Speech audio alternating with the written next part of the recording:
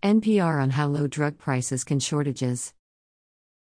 A recent story by NPR echoes the findings of a collaboration between DrugPatentWatch and Bloomberg, which examined increasing competition between generic drug makers.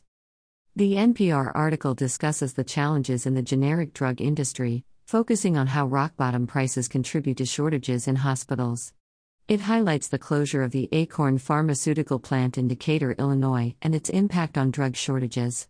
The low prices of generic drugs, particularly sterile injectables, lead to economic issues, with companies competing to offer the lowest prices. This competition can result in manufacturers discontinuing some drugs due to unsustainable prices. The closure of Acorn left hospitals in a predicament, leading to drug recalls and additional workload for healthcare professionals.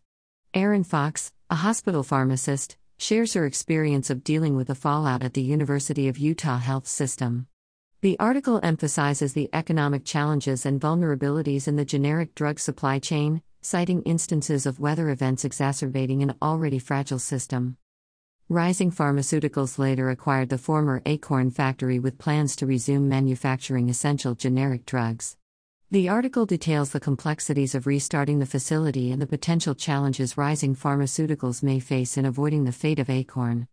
It also mentions the Biden administration's efforts to address drug shortages by using the Defense Production Act and investing in domestic manufacturing.